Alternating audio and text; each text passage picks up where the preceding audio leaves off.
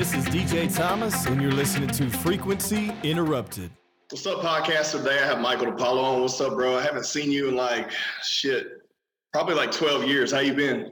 I'm doing good, man. It's been I think it's been 13 years. Yes, yeah. I knew it'd been a while. So, me and you went to high school together briefly for, I think, probably junior or senior year of my year. I'm not sure. I can't remember exactly if we were grade together, ahead, behind. I don't know.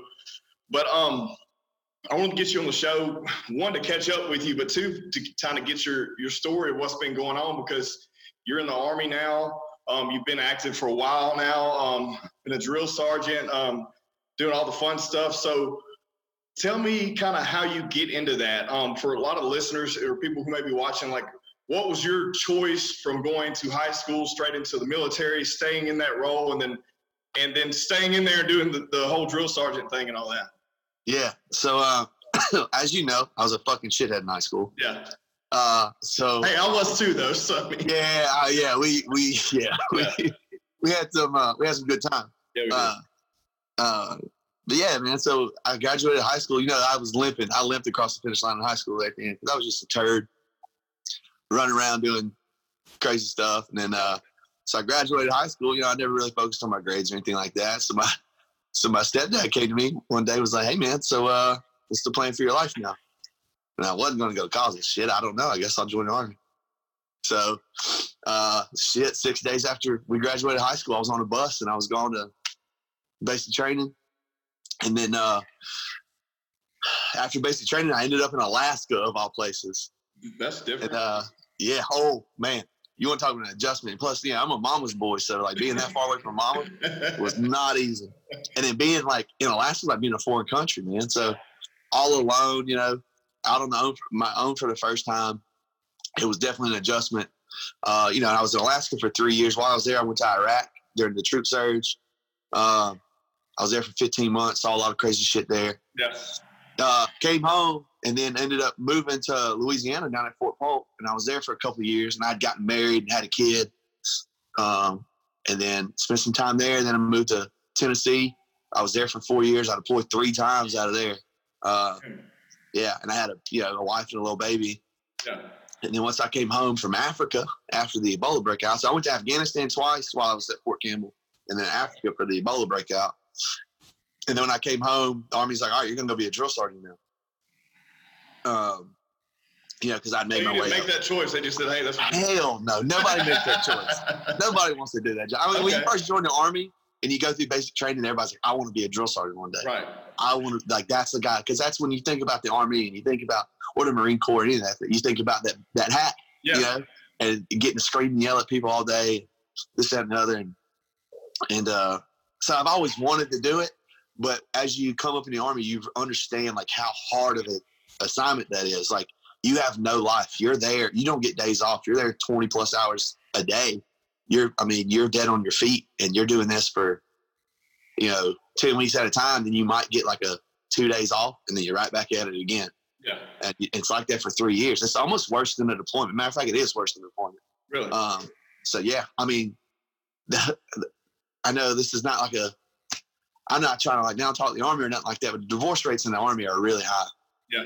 And they're higher for drill sergeants. So if you join the Army and you become a drill sergeant, you have a 90% chance to lose your marriage. And it got me. I was a drill sergeant for a year, and then me and my wife, we just called it quits. I mean, it was, and plus she had been through a lot. She had been through 4 deployments. I missed out on a lot of my kids' life. All that stuff. The Army's, it's a rough life, especially at a time of war, and then getting all these crazy assignments that I was getting. Being a drill sergeant it's amazing. It has its rough spots. You don't have a life. You don't have a personal life. Yeah. But training soldiers and having an impact on young kids' lives as they choose that as a career path is something special. And another thing too, people don't understand, the Army's just not a place for wayward boys. You know what I mean? There's right. people that have their shit together that want to join the Army for other purposes. Right. You can get college paid for. There's health benefits. It's a good job. And the pay is shit at first, but I'm doing all right now. Yeah. So Well, I mean, how old's your kid now? You have one boy, right? Yeah, I got a son. He's 8. His name's Bo.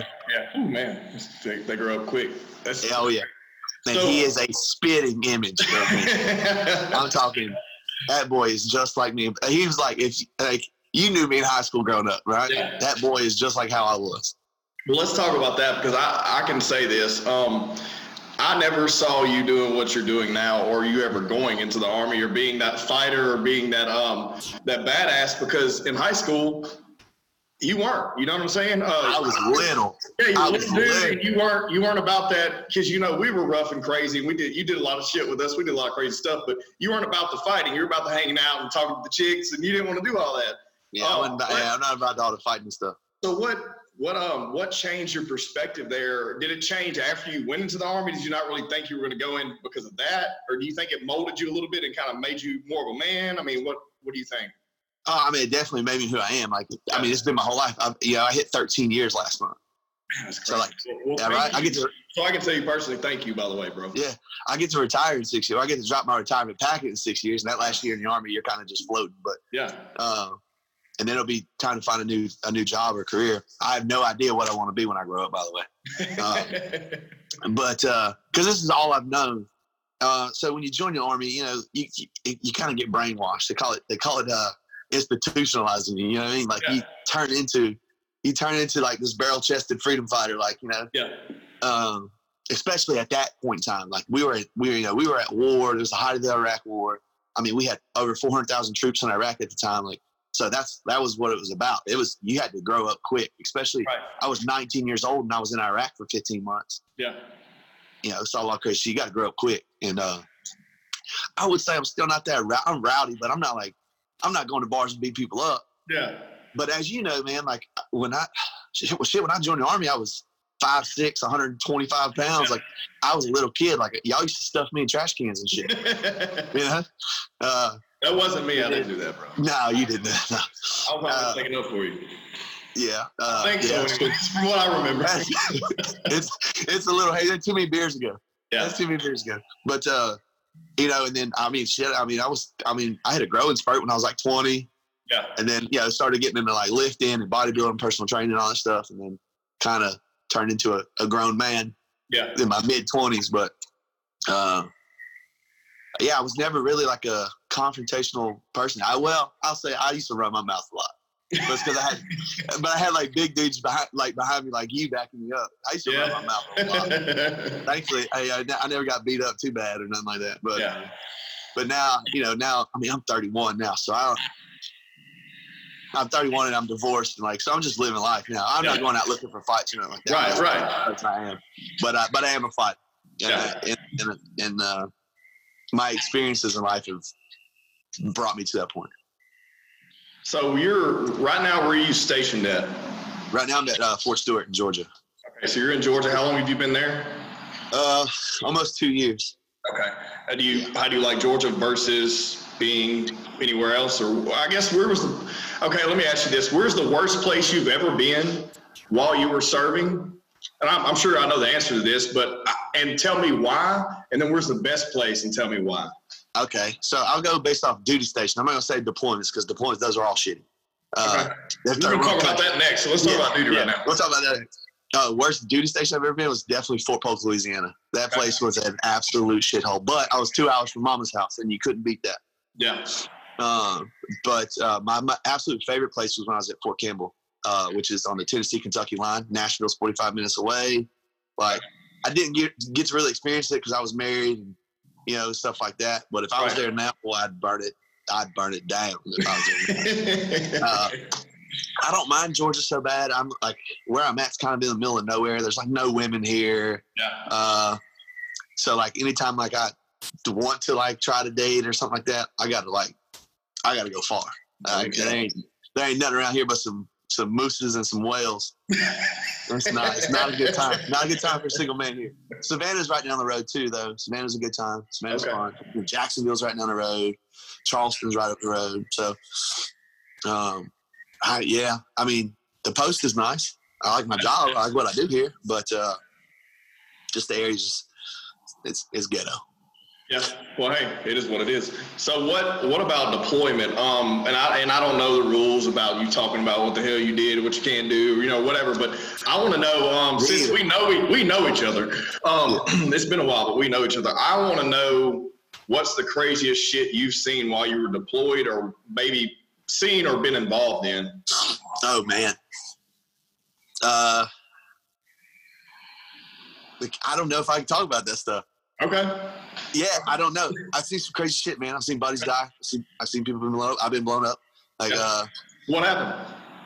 I was just driving roadside bombs, man. Like, it happens. It's very common. Like, going on a convoy and then just driving over a pressure plate, or somebody have a spotter up on the hill and they called a cell phone that's hooked to the bomb and it just blow you up. Thankfully, I'm not hurt. No, I'm not a Purple Heart recipient, but I know I have several buddies that didn't make it out or got really messed up from stuff like that. I would tell you I don't know if I can tell you this, but I'm gonna tell you anyways. Hell, the craziest thing, I had been in Iraq for a week, maybe a week, and one of our surveillance helicopters caught some guys planting a roadside bomb. Okay. So we catch you doing it, we're gonna fuck you up, right? Yeah, America, fuck you. So they this particular helicopter has 30 millimeter machine guns on it, which shoots a bullet like this fucking big, right? Yeah. And it's a fucking machine gun, and it lit these dudes up. However, on a second pass, they realized the guys weren't dead. You can't do a second pass because we're America and we follow the Geneva Convention. Can't do a second pass. So we had to go out there and pick them up. Damn. And we went out there. This big. We had to go out there and pick these boys up. And that was something that will stick with me for the rest of my life. Yeah, I bet. And put them on stretchers and put them on a helicopter and bring them on and fix them. Yeah. Hey, it's better than you blowing up. Shit. Yeah, but it was that was like my very first experience. I'll never forget that. Oh, okay. So you were just okay. Yeah, that was just one. That was one of many. But that one was one. Like now, even still to this day, like I can't see sports injuries. We talk about UFC a lot. I'm a huge UFC fan. Right. When Anderson Silva snapped his leg, I can't see stuff like that. Yeah. Because of that experience, like that stuff used to never bother me, like or whatever. Right. But now, like sports injuries mess me up. Well, I mean, and PTSD is a huge issue with anybody who's been deployed or had any. I mean, do you feel confident you're not really affected that much by it? Do you know people that really have issues with it? I mean, everyone's affected differently. Right. I'd be lying if I said I don't suffer from it. Right. But I'm not like crazy or nothing. Like I don't like wake up in the night fighting or nothing like that. I just have certain things like if I hear a loud boom, I hit the ground. Right. I mean, you're fighting for your life the entire time you're there, of course. Yeah, if someone's popping fireworks down the road, I know it's fireworks. Right. Somebody shoots a gun, I know it's a gun. Like, like certain things like that. But I don't I don't have like any nervous tics or I'm going crazy or I'm not psycho, nothing like that. No, I feel like I'm pretty normal. Just certain things like will trigger certain reactions out of me. I don't like crowds of people. I don't like crowds of people at all. I mean, that makes sense. Which is weird because I'm always like downtown partying, but so I got to be a little liquored up, but at the same time too, like Bourbon Street, like Bourbon Street gets now. It's just you can't move. Yeah, no, I can't do that. I got to know, and like going to restaurants and stuff. I got to see the door. Yep. I feel like I cannot relate to the situation you've been in, but I feel like I've always been that way because the way we grew up and we're always starting shit, going to so-and-so's house and fighting over someone's party or whooping somebody's ass in the bar. And you have to always be aware. And in your situation, it's like instinctively life or death. Got to be aware. Well, yeah, and I'll tell you why. So this is another story from that same deployment in Iraq. Yeah. Me and some buddies were in the mess hall eating. And so when we're deployed, we hire like a lot of the third country nationals to come on like clean shitters and shit we're not gonna do, right? Right. Because we used to burn shit like in barrels, 55-gallon drums with diesel and a pack of matches, and you have to sit there and start shit. Yeah. And so we started hiring people and started getting like porta-johns and stuff like that out there where we were at. And we'd hire the third country nationals. They'd be vetted to make sure they weren't like associated with terrorist organizations, stuff like that. Bring them on and start working. And then, anyway, so we're in a DFAC and we've been done eating. This is another thing too. Like I eat fast as shit now. And this is why. We were in there eating. We'd been done for about 30 minutes. So we're just in there bullshitting. And a suicide bomber walked in the DFAC and activated his vest and blew up half the damn DFAC. No shit, dude. So now, like, I got to see the door. While you're sitting in there eating, so you lost half. We were done eating. We were just sitting there bullshitting. Like, we should have been gone out of there. Yeah. But like stuff like that, I don't want to like kill them. No. Hey, dude, like people need to hear this shit because that's why I wanted to ask you. Some people may be like, I don't want to talk about that. Dude, look, people need to know what the fuck what you go through because people are like, anytime you hear anyone talk about these things, they're like, well, they can't talk about it or they don't want to talk about it. I'm like, well, shit, man, how do you raise awareness? Or how do you know what you're going through? You know what I mean? I really don't talk about it at all. I want to say this is probably the first time I've talked about it in several years. I mean, hell, I just got out of an 8-month relationship and never once did I talk about my experiences or nothing like that. I appreciate you. Yeah. You just draw it out of me, DJ. I don't know what it is about you. It's that $1 million smile. Well, so to get off that and back on the drill sergeant thing, I want to ask you something. So you get into doing that. Of course, at that point, you've already been deployed. So I guess that gives you a lot more energy to talk shit and prepare these boys to get ready for real life situations. Yeah. Do you have like a favorite story from that? Or I'm sure you have quite a few entertaining things. Tell me something. We can literally sit here and talk for hours about that. Tell me a little bit, man. Tell me a little bit. Because you get these kids that come straight from grandma's house that ain't done nothing for themselves their whole lives. I mean, I've had kids that, you get kids like that. You get kids straight off the street that just came from the trap house. Yeah. You get kids that come from daddy's money that think they're better than everybody. Kids that come in with full ass degrees. But yeah, being like having deployment experience and stuff like that, you can kind of set things in perspective for them. Like when you're trying to teach them something and they're fucking off. Like, no, motherfucker, you need to pay attention. Yeah. This is real life shit right here. I've got so many stories. I'll tell you a story. I don't know. I can't even pick one. Well, tell me this. Who's one of your favorite, or say like maybe a story from one of your favorite, trainees coming in? Oh man, I had this guy. See, I knew I'd get you with something like that. Okay. Yeah. So I'll remember this kid for the rest of my life. His name was Carl. That's his last name was Carl. Okay. And Carl was dumber than shit. I'm talking Forrest Gump dumb. Yeah. And I was specifically asking if I'm teaching a block of instruction, Carl is who I was calling on to check to see if everyone's paying attention. Like, Carl, what the fuck did I just say? Yeah. And he'd look up like, I don't know. And I would just smoke the shit out of the whole. When I say smoke, like, make them do PT, like make them do push-ups or jumping jacks until they fucking sweat their ass off. Yeah. It's called smoking them, which we're not allowed to say anymore in the Army because it sounds like it's hazing and stuff like that. Shit. But Carl, man, I'll remember Carl forever. And I used to fuck with him the entire cycle. And then when he graduated, so there's rules and stuff like, right, the drill sergeants, you can't like mess with the soldiers' families or anything like that. His sister showed up to graduation in a sundress. Boy. I was like, Carl, come here. What you got? Who's this? He's like, that's my sister, drill sergeant. I'm like, your sister, huh? I'm like, all right, y'all better get the fuck away from me. Y'all better get on now. I'll tell you this other story. So every cycle, the kids have. So what's the cycle for those who are listening or watching? So a cycle is 10 weeks. 10 okay, weeks and that's for what they get basic training as soon as they come in. Yep. You're the first person they see. They get to see your pretty face. Oh, every day. As they walk in. I'm waking them up and I'm tucking them in every night. And they get to hear this wonderful, beautiful voice of mine screaming and yelling. I mean, it sounds good now, but it was always raspy, like when I was a drill sergeant. But so every cycle, they have to go through the gas chamber.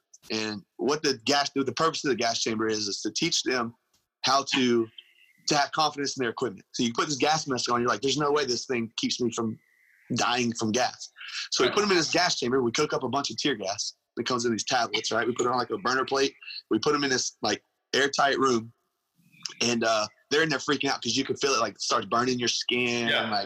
Like you can feel it, like it's just. And they would like make them like run in place and do jumping jacks and show them, hey, you can take your mask off, put it back on, seal it properly, and you're fine. Nothing's wrong. And then so what we do is we'd have a drill sergeant demonstrate. Once we get everybody in the room, we'll put them in like 60 at a time. And the drill sergeant, look, you take my mask off, put it back on, clear it and seal it. I'm fine. Yeah. Right? So, the drill sergeants were like, all right, we're going to fuck with them. So I was like, all right. So what I did was I took my mask off I put it back on, tried to clear it and seal it, and then like pretended to pass out. And the other drill sergeants like grabbed me and like dragged me out of the chamber. All of them were trying to get out the fucking doors. It was pandemonium. It was like one of these riot scenes you see on the news right now. Yeah. I was just trying to get out of that room. Because when Drill Sergeant Apollo goes down, like, because he used to call me Beast Mode. Yeah. With like I was a robot. I was a fucking robot. If Drill Sergeant Apollo went down, oh hell no, we're all gonna die. Like, they were freaking the hell out. It was funny. So, but I try to that's what I try to do. Like when I'm teaching people, and even still to this day, I try to keep things like try to make it funny, but make it professional at the same time. You're gonna maintain your military brand. That's another thing too, because I'm funny as hell. Well, at least I think I am. I would like always crack jokes and shit, and if they laughed, I would smoke the shit out of them for it. Because you're not supposed to chuckle. You're supposed to be stone cold. You're supposed to be a stone cold killer. And if I get you to break character or get you to like, whatever, then I'd mess you up for it. Yeah. Look. Well, so what do you think when you were going through basic training? I guess who's the most memorable drill sergeant you dealt with? And because I know you fucking remember him. And what's something you think you went through, just so people know, that you really used during battle and deployment? Okay. So I remember this drill. He's the only drill sergeant I have that I remember. His name was Drill Sergeant Garnett. He was this like 6'4", like Young Dolph looking motherfucker. I don't know if you know who Young Dolph is, a rapper, just tall black. Yeah. And his uniforms always pressed and clean, neat. He was a robot. And I was like, I want to be like this guy. And they used to always fuck with me because I was from Louisiana. No one could understand what I would say. Yeah. Let me tell you this. After I graduated basic training, they made me go to damn public speaking classes to try to get rid of my accent. Because my accent was so thick, nobody could understand what I.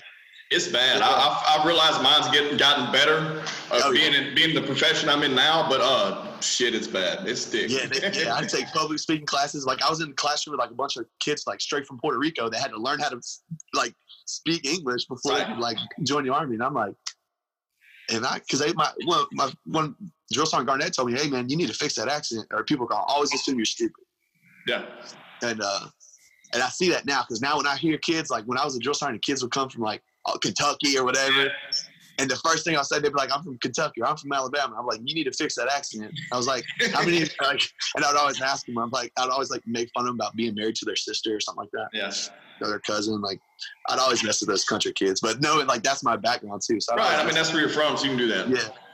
So I'd always mess with like the country bumpkins and stuff like that. Mm-hmm. But there was just anything that guy taught me, I still remember to this day, like it was yesterday. There was one time we were standing in formation, we all had our weapons, right? Our M16s at the time, big ass bazookas. Yeah. And it had a single point sling on it. And so we had just got done doing weapons maintenance. We were cleaning our weapons, putting them back together. And he was walking through formation. Drill sergeants walking by, the hat down, you can't see their eyes, just analyzing everything about your uniform, your weapon, everything. And I had a twist in my sling. Oh, shit. So he took my weapon. He took it completely apart, threw the bolt this way, the firing pin this way, and just threw it all over the place. And like took his hand like this and buried it in my chest. He was like, now go fucking find every piece of it and put it back together and make sure your sling don't have a twist in it. I'm talking, it broke my heart because I thought I was like the golden child. Right. And it just broke my heart. And ever since then, like I wasn't about not getting in trouble or not fucking up. It was about doing the right thing and not disappointing Drill Sergeant. Like I wanted to make him proud. Gotcha. Which is weird. Like this guy that's tortured me for 10 weeks. Yeah. But you develop like Stockholm syndrome. You like that's the same. Like those kids leave and then they remember you forever. I still get messages on Facebook all the time. I run into kids here that I was their drill sergeant like all the time. I'll see them at Walmart and they're like, and still call me drill sergeant. Like drill sergeant? I'm like, nah, man, don't call me that. Don't call me that. That's not me. But yeah, I don't know. But and then like everything they teach you, everything we teach you is valuable training. It's very like the Army puts a lot of effort into how we train and what we train, and how much time we spend on certain things. I'll say probably one thing I learned that helped me in combat specifically was knowing that grenades don't blow up right away. Yeah. Like, yeah, okay. That's something good to know. Yeah, knowing that grenades don't blow up right away. Yeah. It take a little time. What's your second window? How many seconds you have? Whenever you unpin a grenade, hits the ground. Well, everyone's different. They're all different. Okay. But it's no less than 8 seconds. Okay. No less. No less than 8 seconds. Okay, and depending on the blast radius, you may have time to get the fuck out of there if you get your leg blown off. Yeah, so kill radius of a hand grenade for our hand grenades. I mean, because all the at the time, all Al Qaeda was everything they used was Russian. Okay. So our hand grenades, the kill radius. If you're within 5 meters of it, you're gone, bro. You're gone. Okay. You're within 10 meters, you might be gone. You might just be really messed up. Okay. Anything within 10 to 15 meters, anything outside of that, you might be all right. Okay. Yeah. But So if you're within 5 meters of it, and 5 meters is a long way, brother. Yeah. Yeah. Yeah, you're gone. Cool. Well, I mean, that being said, I don't want to get on nothing dark and gloomy, but I mean, I feel like that taking that information and telling people that, hey, you're going to go through this kind of shit, but you get to actually use it. We're not just torturing these kids, Yeah. Because you see movies. Okay, who's your favorite drill sergeant from the movies? Because I know you probably see. I feel Full like Metal Jacket, man. Full Metal Jacket. Oh man. Okay. Yeah. I mean, it's got to be. I mean, he's the best one. Got to be. Oh man, he portrayed it the best. Obviously, if we spoke like that, we would all be in prison. But Yeah. it's definitely nothing like that. You can't talk. You got to treat everybody with dignity and respect. And Right. it's cussing's frowned upon. I still cuss like a sailor, and I use a lot of analogy. You can get away with a certain amount of stuff depending on how much the kids admire you. Okay. I call them kids, but they come from anywhere from 17 to 42 years old. I mean, I had Really? people that I was training that were older than me. You know? Shit. At one point I had 2 guys that were joining. They'd come over from the Coast Guard. They were the same rank as me. Okay. And I'm in here, I'm in their face, yelling at them every day. Yeah, it was, Well, but you had. I'm sure you had did you have a token phrase? Did you have your token phrase? What oh man, I had so many. What are they? Give me some. Give me some. We used to put them on the t-shirts. Oh man, I don't even know if I can repeat this on here. Come on. Damn, I can't even think of them right now. Every time we'd go into DFAC, right? I would always sneak up behind privates and just scream hot chow as loud as I fucking could in their ear. They loved it. I'd always tell the privates about their uniforms, you gotta take care of the way you dress. So you can't just throw on a uniform to look good. You gotta wear it the right way and wear it a certain way. So I always tell them you gotta look crisp, you gotta look clean, you gotta look sexy. It was we put that on a t-shirt one time. You gotta look crisp, you gotta look clean, you gotta look sexy. Gotcha. And then I would always tell the males. I'm like, look, males, I'm going to tell you the secret to life. I didn't figure this out until I was 26, 27. You got to get you a sleeve tattoo, a hard part haircut, and a gym membership. And the possibilities for your life are endless. I used to tell all my privates that now. Every time I run into one, a male, they have always got a damn sleeve tattoo. So you're training females too. Yeah, males and females. It's completely integrated, which presents its own challenges. Of course. So how do you maneuver through that? Because I mean, I know, and I just know how the military is now. Everything's integrated now, and it's you have to be, you have to think about those things. You can't say anything sexist. You can't. I mean, of course, not be racist at all. Which don't have to worry about that. We're all good. So yeah, no. But So I mean, the females will live in their own bay. And all the bays, all the doors, in the barracks and stuff, have alarms on. So if the door's open when they're in the base and they're supposed to be asleep, we know about it. Okay. So you don't have any issues there. But you do catch them passing notes to each other. Oh, I used to love that shit. I'd catch them passing notes to each other. I'd take that shit and read it in front of the whole company. So so a company of trainees is 260. Do you remember anything that was funny? Do you have one that's funny as hell? Oh, I just remember one. I found it and I opened it up and I said, really fucking loud and dramatic. Hey, do your drill sergeant voice. Can you do it? Oh man, Come on, bro. It's too loud. I can't do it. I can't do it on command like that.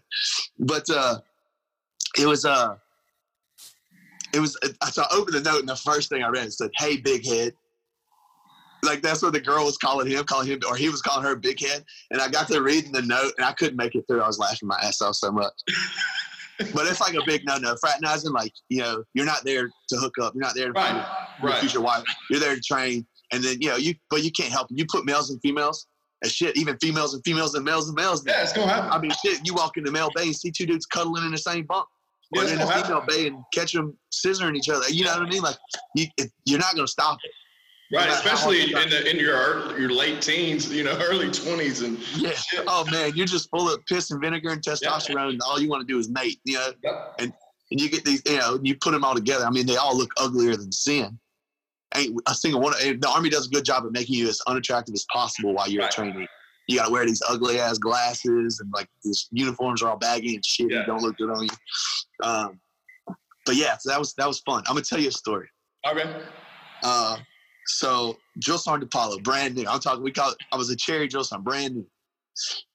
So periodically we do health and welfare inspections where we'll go through the barracks and have the soldiers open their wall lockers where they stash all their stuff to see if we can find anything that they're not supposed to have, because these little shits are resourceful. I mean, shit, one time we found cocaine, like, really? Like, yeah, like you'll find like the craziest shit. So we go in the female bay first. The first female I'll walk up to them, like, turn the fuck around, go to your fucking wall locker, open it the fuck up, and stand the fuck out of my way. As soon as she did that, she opened it up. She had her laundry bag on top, and she had like a pair of like underwear that was just period blood all over, right? Oh, man. And she had like a little plastic baggie full of used feminine products. I threw up everywhere. I'm talking, these kids are nasty, man. I know that's not what anybody wants to hear right now, but fuck it, I don't care. This is me. Like, it was the nastiest shit I've ever experienced in my life. And ever since then, I've never looked at females the same. Like, I'm like, in my back of my mind, like, you're all nasty. Ladies, if you're listening to this, he's not a womanizer at all. No, I'm not. But I was like, after that experience, I was like, I would never go in the female bay again and look in a wall. I can't do it. So yeah, that was my first cycle too. I did 9 cycles. That was my first. Okay. So what are some examples of things they can have and they can't have while they're in basic training? Well, I mean, there's a whole. They can't have much of nothing. If we didn't give it to you, you can't have it. Pretty much. Okay. Your parents can send you like sunscreen or like chapstick, but it couldn't be flavored. It had to be plain flavor. They can send you cough drops, but it couldn't be flavored because all of them get. Yeah, just because we don't want you to have anything that's sweet, nothing that tastes good, nothing that reminds you of home. Yeah. They could only have so many pictures up. Oh my God, I gotta tell you this other story. I just knew. So they're allowed to have like pictures in their wall locker. They're only allowed to have 5, and they can't be anything like girls in bikinis, nothing provocative, nothing. Well, we're cell phones during all this. How does that work? Oh, we keep them. So they get there, they turn them in. So as soon as we get them off the bus, it's like they can't they don't get to text, or how's that shit work? No. Not at night. Worst thing you can do is take little private Apollo and give him his cell phone. Let me go check Instagram and see my girlfriend kiss another dude on Instagram. My mind is gone. Got you. Okay, yeah, that makes sense. That makes sense. Yeah. I'm over this. I want to go home and try to figure out what's going on. Right. So what we do, as soon as they get there, we give them 45 seconds to call mama or somebody that loves them and tell them, hey, I made it. I'm safe. Goodbye. Right. And then we give them a thing that they'll mail, because all their mail's free. They get to send free letters. They can send 30 letters if they want to a day. Right. It's all free. And they send their address to back home or whoever. And then like once every like 3 or 4 weeks, we'll give them like a 5-minute phone call. Gotcha. Where they can get their cell phone and call home. But I warn them, don't go to your social media. Call somebody, because I promise you don't want to see what's on social media. If you got a girlfriend, boyfriend, and that's another thing too. I would tell them every time they go, if you got a boyfriend or girlfriend back home, raise your hand. If you've gotten a letter from them, raise your hand. All the hands go down. See, exactly. She ain't yours no more, bro. Yeah. Forget about it. Move on. Focus on what you got going on here, because you see it happen. And anytime somebody got a Jody letter is what we call them. Like if you got a letter from your girlfriend saying she's breaking up with you, or a boyfriend breaking up with you, I said, I want to see it. I want to see it. And I would read it. And I would read it out loud. And just to give them, I try to prepare them for real life. Right. Like, this shit you got going on is not going to last. Nope. I hate to break it to you. High school sweethearts, that is like a 1 in a million chance. Yeah, that doesn't happen all. I think we may know like one that we went to high school with that worked out, maybe. Yeah. Yeah, I don't even know. Danae and Drew. They made it. They're golden, bro. They're golden. Yep. But no, stuff like that it's so rare. And it's not that I'm pessimistic or I'm an asshole and I'm trying to like kill them around. It's real shit. It's real life shit. And I try to prepare for that. Like, don't ever expect somebody to stay in your life just because they tell you they're going to stay in their life. Like, you got to be prepared for anybody to switch it up on you. Yeah. They said I was married for 8 years, and then that ended it in a flash. You know what I mean? Yep. I was like, so don't. That's what I'm saying. Go get a tattoo. Go get a gym membership and a good haircut, bro. Like in a snapback. That's all you need. That's all you need. That's all you need to find happiness in this life. Oh man. Well, what's that story? You were gonna tell me a story. So, in the main like hallway that all the soldiers go through every day, we have the command wall. So we got everybody from, the man himself, Donald Trump, all the way down to all the drill sergeants. So all the drill sergeants have their official drill sergeant photo in their hat, like looking all mean and stuff. And the pictures are like, I don't know, 5x7, probably a little bit bigger than 5x7. So anyways, I'm the CQ drill sergeant. So every night a drill sergeant has to stay overnight with the privates, right? Okay. So they're never alone. And I'm the CQ drill sergeant, and I realized right before final formation, before we make them drink water before we put them to bed to make sure they stay hydrated, I realized my picture's missing. So I'm like, so I text all the other drill sergeants. So we had like a group chat. I'm like, hey, does anybody see my pictures? Like somebody fucking with me. Yeah. They're like, uh-oh, somebody else stole the followers' photo. I'm thinking a female or somebody stole it because all the females, I don't want to sound douchey, but all the females will oogle over me. There's this jack tatted dude, like, they get Stockholm syndrome. I'm daddy, right? I get you. Yeah, I get it. So I go outside the formation where all 260 of them are at. I'm like, who the fuck has my photo? I said, if you come forward now, I won't freak out on you. Who has my photo? Nobody would answer. I was like, okay, cool. So the first bay I went through was a female bay. I tore that thing apart. Couldn't find it. Went to one of the male bays. Tore the thing apart. Couldn't find it. The last bay I went to, and the second to last wall locker I went to, this kid had my picture in his wall locker taped up in his wall locker. He had like a shrine to Drill Sergeant Apollo. Oh, yeah? It was, yeah, a male. I was like, oh, man. I'm not going to freak out. I'm the only one here, so I know if I do something crazy, like I'm going to prison. So you didn't call him out in front of everyone? Yeah, everybody in the bay knew about it. Yeah. So I took it back, but and then I let another drill sergeant handle it because if I handle it, it was personal to me. So. Well, I mean, that's kind of ballsy, isn't it? Like, I mean, right? And you knew I was coming up here. Yeah. And you didn't take it down. Yeah. Yeah. I mean, but I'm saying like his mom had like printed pictures from my Facebook and sent him pictures of me. Damn. Like it was like crazy stalker stuff. Yeah. Like the dude was he was crazy about me. Well, anyways, long story short, we ended up having the guy move because it was like he had an unhealthy obsession with me.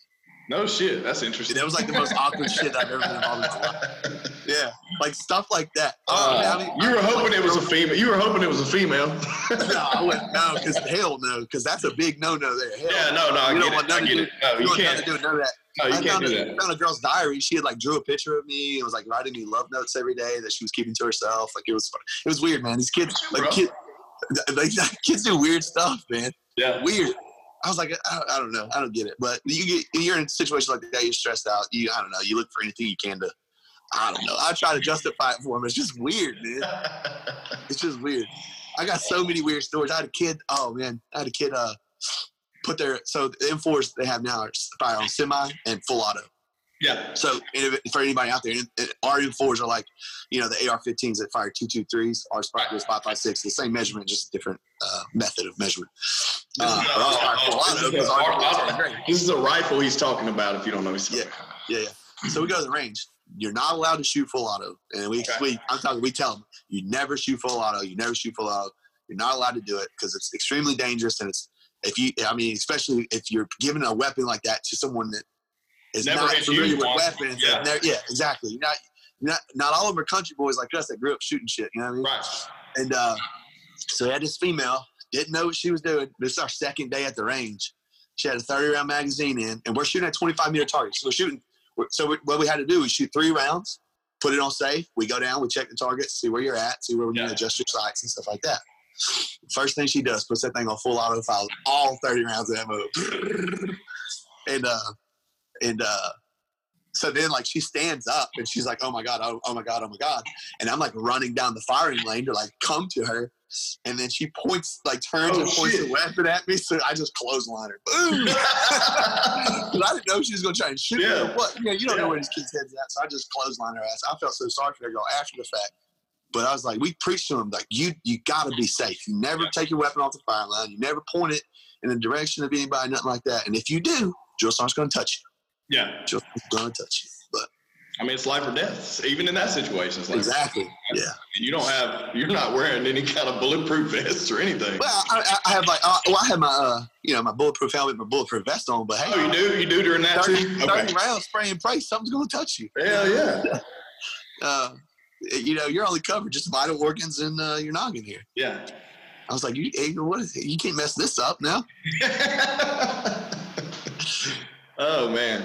Well, look. So to get, I mean, I love it. And I'm hoping everybody's getting some out of this because I mean, honestly, They're probably like, this guy's the biggest asshole ever. No, dude. I feel like even if they are, who cares? Because here's the thing: I feel like people need to know what's up, what happens, what goes down. Someone may hear this that their loved one's in basic training right now. Well, a lot of people too, like in today's society, are just very sensitive, overly sensitive. Of course. And then we're very especially like us that have been in for a long time and been to war several times. We have very dark senses of humor, so it's really hard for people to accept us or to take us because we're just very. Well, I feel like anybody that does have an issue with anything you've said, they got to know that hey, you defended our country, you defended them, and you're back taking care and preparing people to do the same thing for them.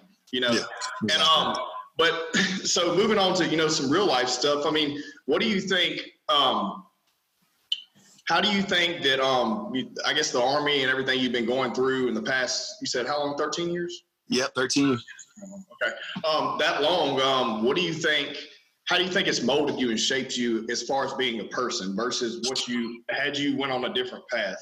Basically, had you went on a path that people that we grew up with that may have gone, you saw yourself possibly going that way? Yeah, well, pretty much in North Louisiana, you had two options. You're going to weld or you're going to work the oil field. Yep. Not many of us had grace to go to college. There was a few of us, like Brainiacs. I know, remember Jimbo Yoakum? He's a damn lawyer now. Yeah, he is. And there's a few people. Paul's an attorney. Kimber's an attorney. I got a story about Jimbo. I've run into Kimber since we graduated too. I ran into her in Mississippi somewhere, maybe Nashville. I can't remember. But there's a few people, but most people, you're right. Most people that grew up with us, I went straight to the oil and gas industry, and then I got my degree on money too, later on, But you're right. Most of us are just grunts and just went out and worked. Yeah. So I would say, I've got to see a lot of stuff, so I understand how the world works and how good America has it. I've gotten to meet people from all different backgrounds. I have friends and from all over the world of all different colors and religions and ethnic backgrounds. And you realize how dumb a lot of shit that goes on is. Yeah. So I feel like I'm brash, I'm loud, and I say a lot of crazy shit, but at the same time too, there's not very many people I don't like. I can get along with anybody.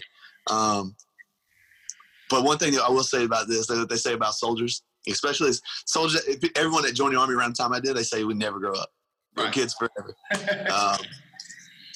Which I agree with slightly. But but you always had that mentality. And to be honest, I didn't know how to, because I haven't spoken to you in so long, I didn't know I feel like you're the same dude we used to hang out with. You know what I mean? Right, you still the same personality. So, I mean, it's like that's awesome. It didn't change you from how I knew you anyways. No, I'm just not I'm not some a shell of a man, just emotional. Say you're talking about PTSD, some people just come out and they're just, the lights are on but nobody's home. Yeah, and it just affects everyone differently, Yeah. No, I'm not like that at all. I'm still me, man. I'm still the same. I'm still just slightly bigger. I'm just a little bit taller and a little bit beefier. That's it. Yeah. What do you think? Do you think that it would have worked out? What you would have went down a dark path or a different path had you not done this, or do you just think this is something you're meant to do? No idea. I honestly try to sit and what would I have done with my life had I not? Yeah. And I don't know. I make jokes I'd probably been trapping or something like that, but I don't know. I'd have probably ended up in an oil field or welding or something like that, because we were all good at that. That's all we did. Shit, all day at school. Half the time we didn't go to our other classes. We stayed at the shop and was just welding. On Marlboro class, yeah. Old Marlboro. Yeah. Well, I think. Do you feel like you're better because of it? I mean, I don't think I'm better than anything. I feel like I'm in a better position in life than I would have been had I stayed in Louisiana. Okay. Well, and that's just, and that's how it is for everyone. I feel like that, you make decisions and you look back and you say, okay, what made me do this, or why? You maybe don't know why you did it, because there's a lot of shit I did that I don't know why I did, but I feel like everything leads you to where you're at. And then, well, that's the thing too. I just, I just never cared enough about anything to really give it 100% or anything. Right. The Army forces you to do that. You have to show up. 100%. If you don't show up, guess where you're going? Accountability is everything. I don't give a shit what part of life it is, whether it's a career, education, military, 100%. Relationship, family. Accountability. If you're accountable for everything you do, everything's on the table. You know what I mean? Yep. There's no bullshit excuses. It's all on the table. Yep. Exactly. That's what I needed at that point in time in my life. That's what I need. Right. That shit. Even still to this day, I need that because Yeah. every once in a while, like, you know, I'll get lazy. You know, I'm the face of the Army as a drill sergeant, but at the same time too, like, man, I really don't want to go to work today. But guess what? I got to, because if I don't, That's the other thing I was going to ask you. Were there days you woke up and you're like, damn, I don't feel like messing with these kids, but shit. Trust me, yes. Oh Yeah. I mean, shit, more days than not.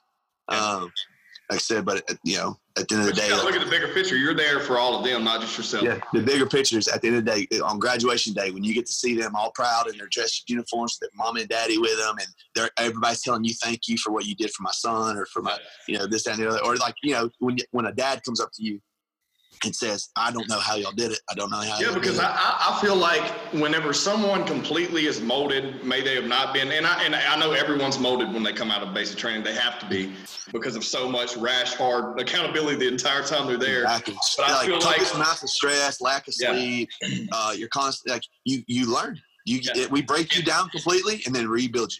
And as soon as those parents see them, they can see it immediately. Exactly. And they're like, I don't know how you did it. I'm like, well, let me tell you how. They didn't have a freaking choice. That's how. They either did this or they don't get paid. So break them down and build them back up. Exactly. And then, you know, you see people that, you know, from all walks of life that join. I mean, people from other countries will join the Army just so they could become a citizen. Right. And, like, you know, half the people in this country don't even appreciate shit. So no, I mean, I don't like to get on that yeah. But I will say this: we are in the land of opportunity, and there are a lot of people that do not appreciate what we have and what we were given. But if they were ever stripped of those values or, you know, opportunities, and, you know, we're in places of some of these third world immigrants that come here, that's what I try to tell people. What they have. That's what I try to tell people: go spend 9 months in West Africa. Yeah. And you'll come back to America loving every bit of it. Well, how was Africa? We didn't talk about that. Hot. Yeah. Yes, I went for the Ebola breakout, man. It was an experience though. Like it was hot, man. It was a different kind of, you know, like Iraq was hot too. Like Iraq was, I went from Alaska, so I'm going from negative 60-degree weather across the damn ocean, across the world to Iraq where it's 140 degrees. Well, that sucked. But that's a dry heat. That's, you know, it's hot, but it's different. It's different than Africa heat or West Africa heat, you know, because Africa's big as shit. Like down South Africa is like a desert stuff. But that West Africa heat, that jungle heat, that sucks the life out of you. That's like Louisiana heat, man. Yeah, that Louisiana heat times two. That Louisiana heat sucks the life out of you. Yeah, man. Well, look, dude, we're already damn near the hour. We got to catch up some more. I can talk all night. We got to catch up some more, but I do want to say, I normally give my guests some kind of gift, and I haven't seen you in forever, but I think I'm going to shoot you something via email when we get done, and you got to let me know if you like it or not. But I feel I might be in town here in about 2 weeks. Well, then I'll just wait and give it to you. How about that? Yeah, me and old Bo might come make grace Louisiana with our presence. Well, then I'll just hold on to it then, and I'll give it to you when you get here. We got to catch up. Do you still do a little picking and grinning? Oh yeah. Yeah. Oh yeah, all the time. Yeah, because if you guys, so Michael Apollo used to make up and write songs, and he'd re-rap songs into country music and all. You still do all that? Oh yeah. Well, I mean, from time to time, like I like to play a lot of country covers. I still play like some rap songs that I'll turn into like country songs and stuff. Yeah. I like rewrite some songs and stuff here and there, but I don't have a whole lot of time on my hands. But yeah, I just, it's mainly for the ladies, go on a date. That's what I used to always say. I was like, man, I don't know how to play that well, but I know enough to get someone's attention. Yeah, you used to play. Yeah. I say you used to pick a little bit here and there with me. Yeah, man, but not so much anymore. They just sit over there in the corner now. Yeah. Just more for decoration. So what, I guess, man, if you had any advice for anyone, and it doesn't have to be strictly anybody who possibly maybe going into the military, but just anybody at all, based on everything you've been through in life, what would be the one token phrase to give someone? Oh, man.